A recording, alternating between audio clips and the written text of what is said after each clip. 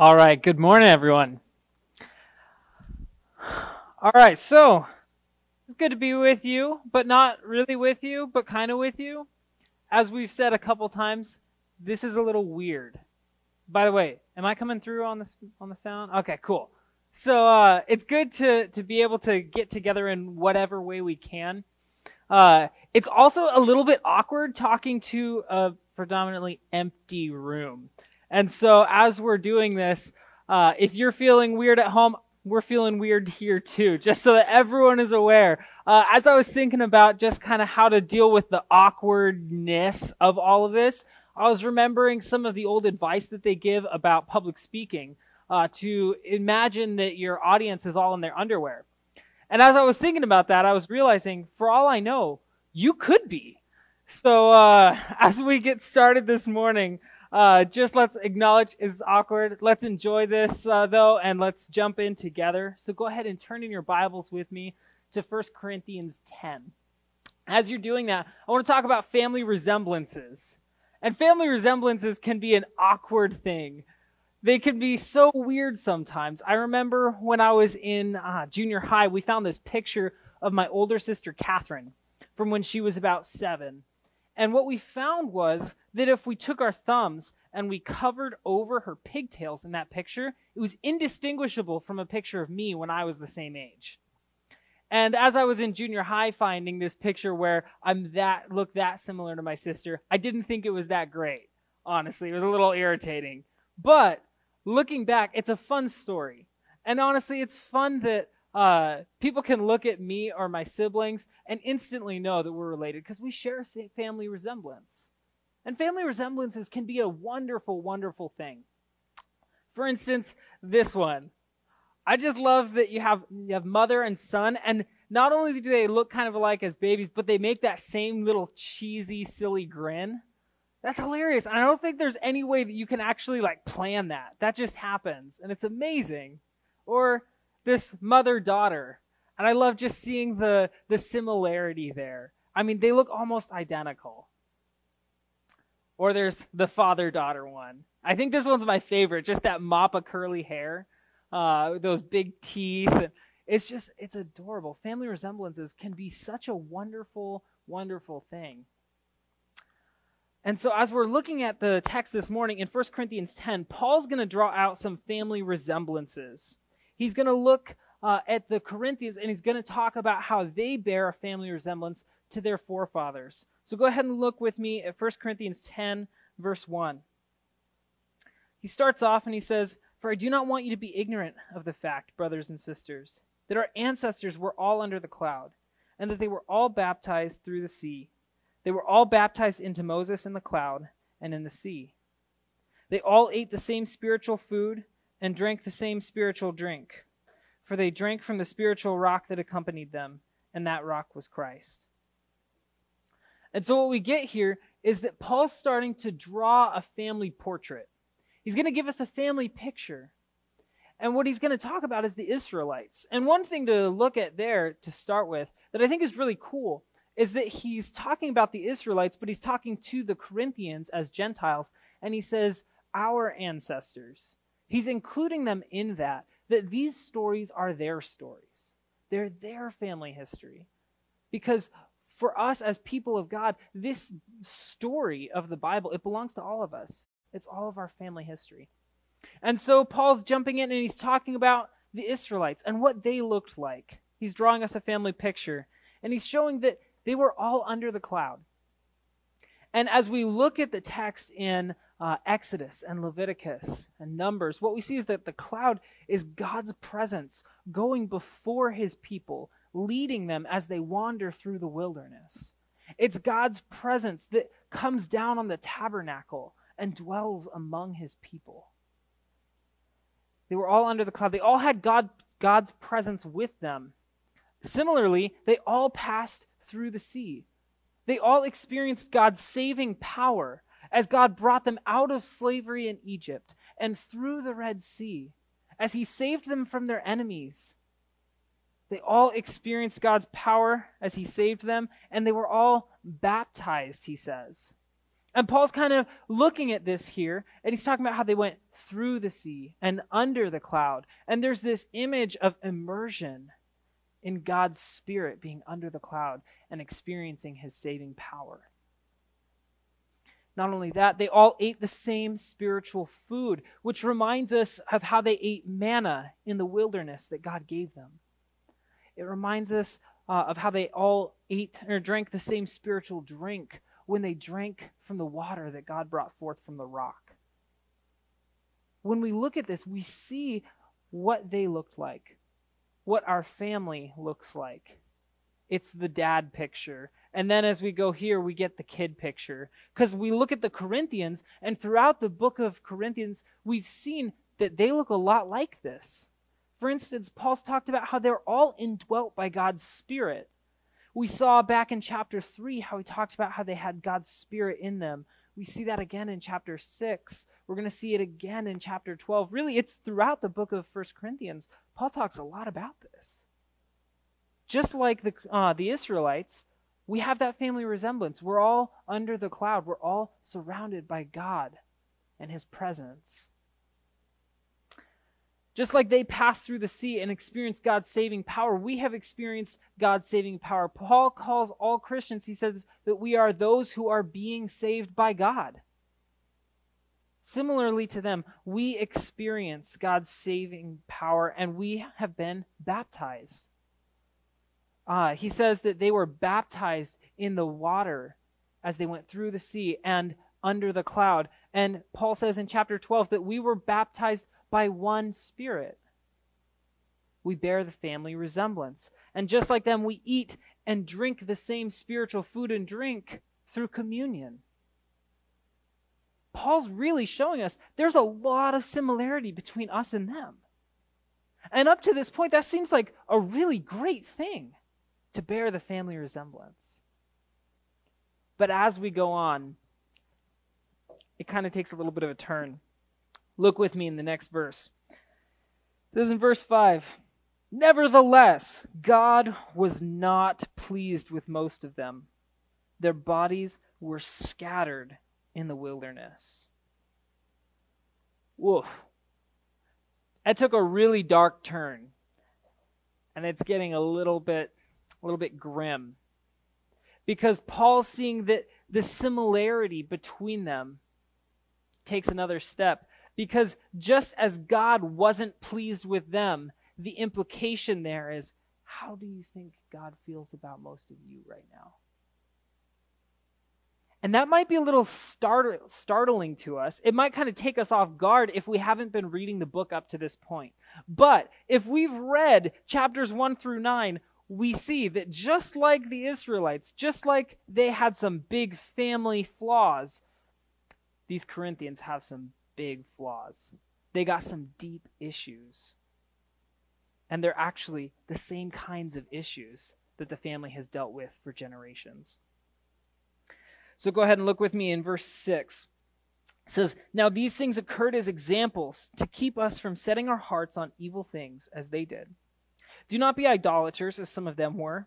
As it is written, the people sat down to eat and drink and got up to indulge in revelry. We should not commit sexual immorality, as some of them did, and in one day 23,000 of them died. We should not test Christ, as some of them did, and were killed by snakes. And do not grumble, as some of them did, and were killed by the destroying angel." Man, this family resemblance took a really dark turn. Because we see that just like the Israelites who were killed for their idolatry, just like the Israelites who were killed for their sexual immorality and for grumbling against God and his prophet, these Corinthians, they bear the family resemblance.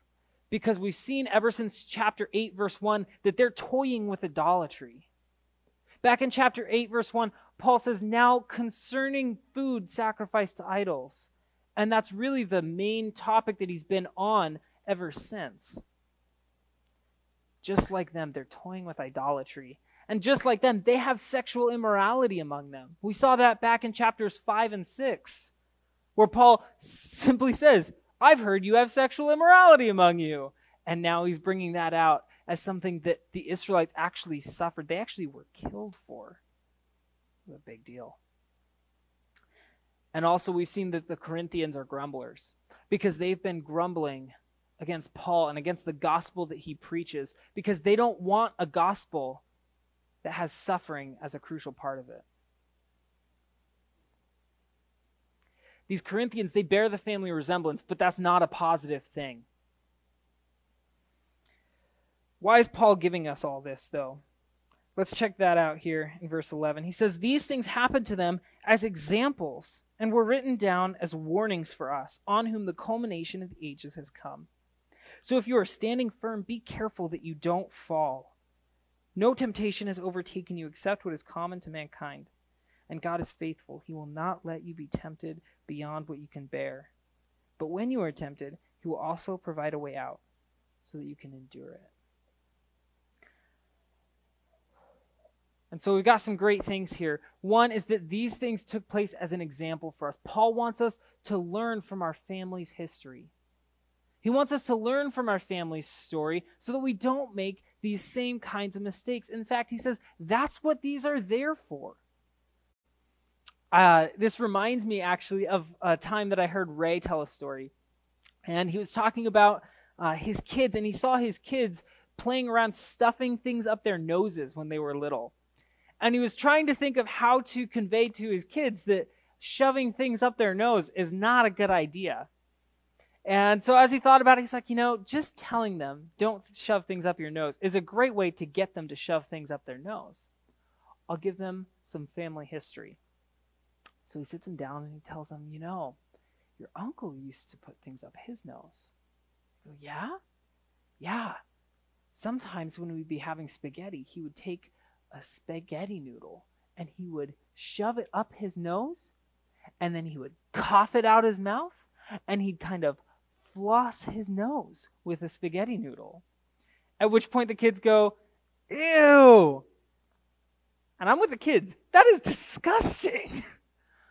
But he would floss his nose as a party trick.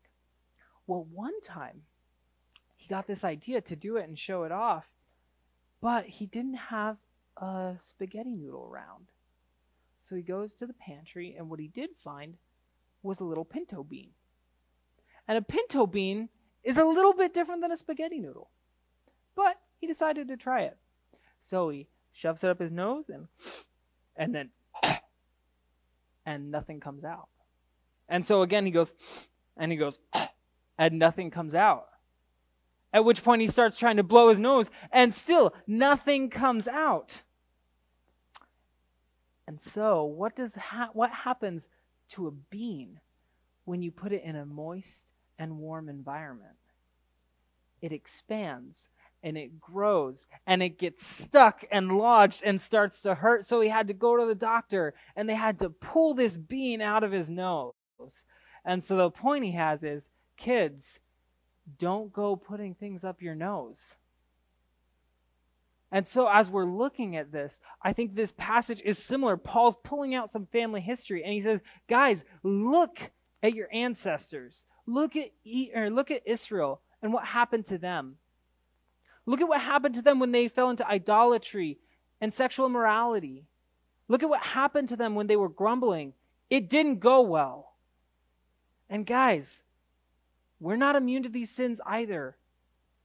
Paul says we should learn from this. Don't make the same mistakes that they did. Because guys, you're not immune and you're not going to escape God's judgment. We're not better than them. Just because we're doing or they did these things doesn't mean we should. In fact, that's the opposite point. And if we do them, we shouldn't expect a different result.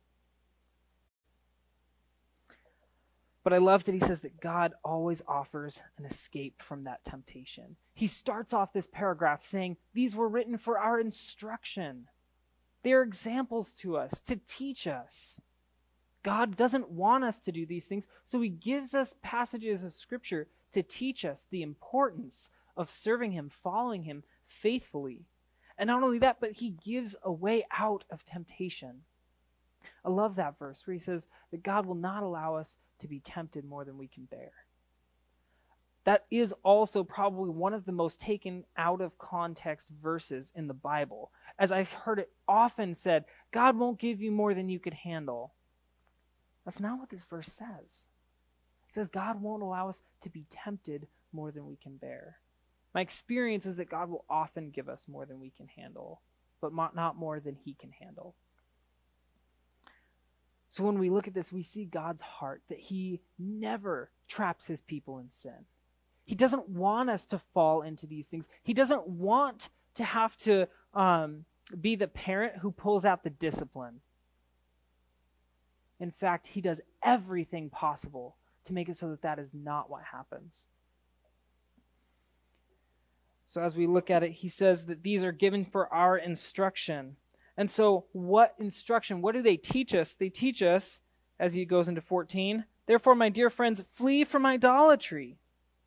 I speak to sensible people. Judge for yourselves what I say. Is not the cup of thanksgiving for which I give thanks a participation in the blood of Christ? And is not the bread that we break a participation with the body of Christ? Because there is one loaf, we who are many are one body, for we all share the one loaf. He's saying that when we take communion together, we are truly actually communicating our union with God, with Jesus Christ in his death and his resurrection, in his body together. Consider the people of Israel. Do not those who eat the sacrifices participate in the altar? Do I mean then that a food sacrificed to an idol is anything, or that an idol is anything? No, but the sacrifices of pagans are offered to demons, not to God. And I do not want you to be participants with demons. You cannot drink the cup of the Lord and the cup of demons too. You cannot have part both in the Lord's table and the table of demons. Are we trying to arouse the Lord's jealousy? Are we stronger than he? Paul says, guys, flee from idolatry. The whole point that he's making here, the whole reason he's highlighting the family history and the family resemblance is he's saying your family resemblance is showing. And look at where it led them. They fell into idolatry and look what happened to them. So take heed. Flee from idolatry. He says, don't join yourself to an idol. He talks about how when we take communion, we are truly expressing our community with God, with Jesus, and with his people. If that's what we're doing when we take communion, why would we take part in the altar of a demon? We shouldn't be joining ourselves to that. More than that, we shouldn't be joining the members of Christ to an idol. He talks about how we are united with Christ. Then why would we go and unite ourselves to an idol? And that's really a lot like the talk that he had back when he was talking about sexual immorality. When he said, flee from sexual immorality. And now he says, flee from idolatry. And he said, don't go and join the members of Christ to a prostitute. How much more should we not join the members of Christ to a demon in worshiping idols? We should flee from idolatry, run from it. And we should remember what happened to those who provoked the Lord's jealousy. It's playing with fire. And we all know the phrase, when you play with fire, what? You're going to get burned. So as an example, I remember when I was a kid, I was little and we were camping. And this older kid told me, it's really cool to throw gasoline in a fire. And already you know where this story is going. Because we've all heard the same kind of story. And we take heed. Well, this kid set me up with a cup. And we go and pour a cup of gasoline because some people had some boats who were in our group. And so I fill up a cup of gasoline, but I spilled it on my pant leg. And so I fill up a cup a second time. And I go and I throw it into the fire. And it was pretty cool, except that it also caught my pant leg on fire. And my pants came up and just burning, and I'm running around. I ended up in the hospital with third-degree burns on my leg. Because when we play with fire, we're going to get burned. And what Paul's saying here is that This idolatry stuff, you're playing with fire. You're going to get burned. It's not going to be pleasant. There are real consequences for this. Shall we provoke the Lord to jealousy?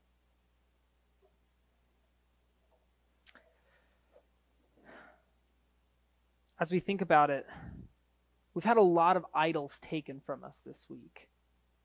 We've had a lot of things that we really value, that we look to for our joy and our fulfillment, that we get a sense of pleasure from, oftentimes even more than we do from God. And a lot of those things have been taken from us just this week. Some of those might include things like sports, having March Madness canceled, having baseball season indefinitely postponed for now, having relationships taken from us, the ability to interact with people face to face. For some of us, we might find that those people we have actually valued more than our relationship with God, to where we're now not able to interact with them, and we feel awkward having time alone instead of feeling like we have the ability to connect with our Savior. Our self-image, our ability to put out the image of ourselves that we want people to see, is severely reduced.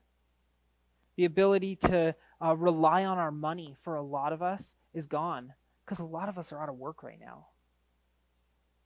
The ability to count on our constitutional rights or our self-sufficiency, to think that we can make it here, that we have the power, we have the technology, the resources. We don't. We can't do it. Things are hard. Maybe the idol that's been taken from you is hobbies or recreational activities. Feeling like I can't do the things that I love to do, and if I can't do those things, it almost feels like life just stinks and it's not worth it right now. Maybe it's our security or our retirement. Maybe it's our health. Maybe as 21st century Americans, we're coming to realize that we've taken for granted this gift of health care and this gift of wellness that we experience where we're at, and we've idolized the gift rather than praising the gift giver. Maybe it's our comfort as our lives are just being upended.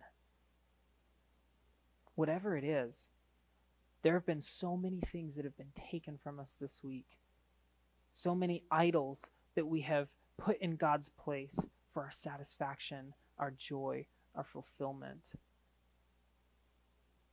What do we do with that? Well, guys, we're commanded to flee from idolatry. So let's take those things and let's confess them to God and say, God, I'm realizing that this thing I have put in your place. Would you forgive me? Would you give me your grace? Would you help me to follow you? We can confess that to God, and we can be confident in his forgiveness, in his love, and his mercy. Because just like we saw God punish those of Israel who turned from him in idolatry and sexual sin, in the same way, we also saw his grace and his mercy for those who repent. That if we turn from our idolatry, if we turn from our sin, he's gracious, he's compassionate, he's slow to anger, and he's abounding in steadfast love. He forgives iniquity, transgression, and sin. So we can confess that idolatry to God, and really we can thank him for removing it from our lives. Because as we're looking at it, we've talked about a number of things that have been taken from us. We didn't even have to do anything to uproot those things. In a lot of ways, it is a mercy of God that some of those things have been removed from our lives. We can thank him for that. That God has used a bad situation to work some good for us. We can thank God for his love and his grace, that he offers a way out of that temptation, out of that sin and idolatry. And we can use our extra time that we have to build our relationship with God. And here it's kind of the positive side of the negative truth. The negative truth that we should flee from idolatry, turn from something, but let's also turn to God. Let's turn to him in worship. Let's turn to him in prayer, in reading his word, and getting to know him more fully. Let's take this opportunity to not only turn away from these things that we've idolized, but let's turn towards Christ and grow in our relationship with him. Set a goal for yourself of maybe reading the Bible 10 minutes a day, maybe praying 10 minutes a day, connecting with God. Spend some time listening to God, getting to hear and know his voice. Let's get to know him and serve him with the extra time that we have. As we've been looking at the text, really ever since chapter 8, verse 1, Paul's been on this idea of food sacrificed to idols. He's been talking about that thus far, and we've seen that he's given us some really good principles to live by. And the first of those we saw is that, he conceded that the Corinthians were saying, I can do whatever I want. It's just food. We all have knowledge. We all know that it's nothing. We can just eat it. And Paul says, it's just food, and you're free to eat it. However, we should sometimes give up our freedoms. And in chapter 8, he was saying that we should sometimes give up our freedoms so that we don't lead others into sin, so that we don't lead our Christian brothers and sisters into the sin of idolatry through our actions. And then in chapter 9, he says that we should sometimes give up our freedoms so that we can lead other people who don't yet know Christ to the gospel, to a saving faith in Jesus Christ, which we can't do if what they're seeing in our lives is idolatry. If they're seeing us eat meat sacrificed to idols, if they're seeing us interacting with these idols, then they're going to think that's okay. They're never going to come to know Christ and what faithfulness to him looks like. So it's just food, and you're free to eat it. But sometimes we should give up our freedoms. And above all, we should flee from idolatry. This is not something to play with. It's live ammunition. Don't mess around with it. So these are the principles to live by. Well, as we come here, Paul's going to sum those up, and then he's going to give us some really good practical advice for what this looks like in practice. So let's go ahead and look at verse 23. He says, I have the right to do anything, you say, but not everything is beneficial. I have the right to do anything, but not everything is constructive. No one should seek their own good, but the good of others. And that's really a good summary to everything he's been saying thus far. Sure, you have the right to do this, but think about other people. That's really what it comes down to, is they're saying that we can do whatever we want. And Paul says, but just because you can doesn't mean you should. Consider others above yourself. And he's going to give us some specifics of what that principle looks like in practice. So let's pick up in 25. It says, eat anything sold in the meat market without raising questions of conscience, for the earth is the Lord's and everything in it. So he's saying to them, if you're, out shopping and people are selling meat and all you know about it is it's just meat, cool. Principle to live by, it's just food. Feel free to eat it. Go for it. However, he then says, if an unbeliever invites you to a meal and you want to go, eat whatever's put before you without raising questions of conscience, because it's just food. Eat it. But if someone says to you, it has been offered in sacrifice, then don't eat it, both for the sake of the one who told you and for the sake of conscience. I'm referring to the other person's conscience, not yours. Paul's saying, if you're out to eat at someone's house and they're giving you some food, if all you know is that it's just food, cool, eat up. But if someone says, this has been offered in sacrifice, don't do it. The principles to live by there are that we should give up our freedoms so that we don't lead others into sin. and so that we can lead others to a saving faith in Jesus Christ, demonstrating faithfulness to him. And also that we should flee from idolatry. Don't mess with it. Don't play with it. Finally, he's going to give us some concluding thoughts, and he's going to start off here in 29b. And he says, "For why is my freedom judged by another's conscience? If I take part in a meal with thankfulness, why am I denounced because of something I thank God for?" And there's a lot of disagreement on these couple of verses in particular. But here's how I take them. I take them to be a Corinthian quote, because we've seen throughout the book that there's a lot of times when Paul will go back and he'll give quotes of what the Corinthians' argument is. In fact, he did that just a couple verses ago when he quoted them saying, "I have the right to do anything." And Paul says, yeah, but consider other people. And here, their argument is much the same. Why is my freedom being judged by another's conscience? Basically, their argument comes down to their saying, Paul, why does someone else get to determine what I'm free to do and not? Why do they get to decide? I know that it's just food. Isn't that good enough? But again, Paul's going to give his response. He says, "Whether you eat or drink or whatever you do it all for the glory of God. Do not cause anyone to stumble, whether Jews or Greeks or the church of God, even as I try to please everyone in every way. For I'm not seeking my own good, but the good of many, so that they may be saved. Follow my example as I follow the example of Christ."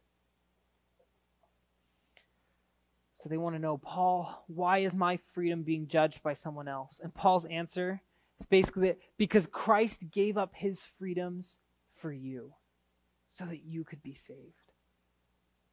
Because Paul's saying, Christ did that for all of us. I've done that for you. So now, do that for one another. Give up your freedoms so that you don't cause anyone to fall into sin. The main idea really in chapters 8 through 10 all comes down to the fact that we should imitate Christ by giving up our freedoms so that others may be saved. There are plenty of things that we might be free to do, but let's put others ahead of ourselves. Let's give up our own self-interest so that other people might come to saving faith in Jesus Christ and know what faithfulness looks like to him. So what does that look like? How can we do that? Especially, how can we do that in a world where we're not even free to interact with one another face to face? How do we give up our rights for one another? One thing right now might be social distancing. And I'm saying that as someone who has a vehement dislike for the phrase social distancing. I'm just going to say that. I have come to dislike it with a fiery passion that burns with the heat of 1,000 suns. It is just, I don't like it. And yet, that might actually be one of the more loving things we can do for people. It might be one of the more loving things that we can do, especially for those who are vulnerable. That, yeah, maybe I'm free to go around and do as much as I want and keep on living as normally as I want. But just because we can doesn't necessarily mean we should. And we really should consider other people. And that's been something that I've been struck with this week, that it can be really easy sometimes during situations like this to have hard hearts, to have selfish hearts, to have hearts that really just want to do what we want to do. But guys, Jesus gave up his rights for us. He gave up his health for us. He gave up everything, his life for us. We can give up a little bit of our life to help other people to stay healthy and safe. That might be one way. Another might be connecting with people through irregular means. A lot of us don't like interacting with people through things like the phone or the internet. I know a lot of people who just absolutely hate having phone conversations or who really despise doing like Skype thing. Is Skype even a thing anymore? Okay, so there's nodding that Skype is a thing. I've never used Skype, so I'm one of these people. Okay, like it can really be difficult to put aside our own either technological lack of knowledge or to put aside our discomfort with doing things like this. But guys, we can put aside our own self-interest by connecting with others through ways that we normally wouldn't, because that's what we're given. And maybe that's what people need. That we have a number of people, even in our church, who are shut in, who don't have people there. We can reach out to them in whatever ways we can. Shoot them a text, give them a phone call, contact people through chat or through Skype or whatever. Let's be giving up our own self-interest by doing some things that are outside of our comfort zone for the sake of one another. We can also use our increased time to care for others. Like we talked about, a lot of our idols, a lot of our hobbies, a lot of the things that occupy our time are taken from us right now. And so we can use that time to pray for each other.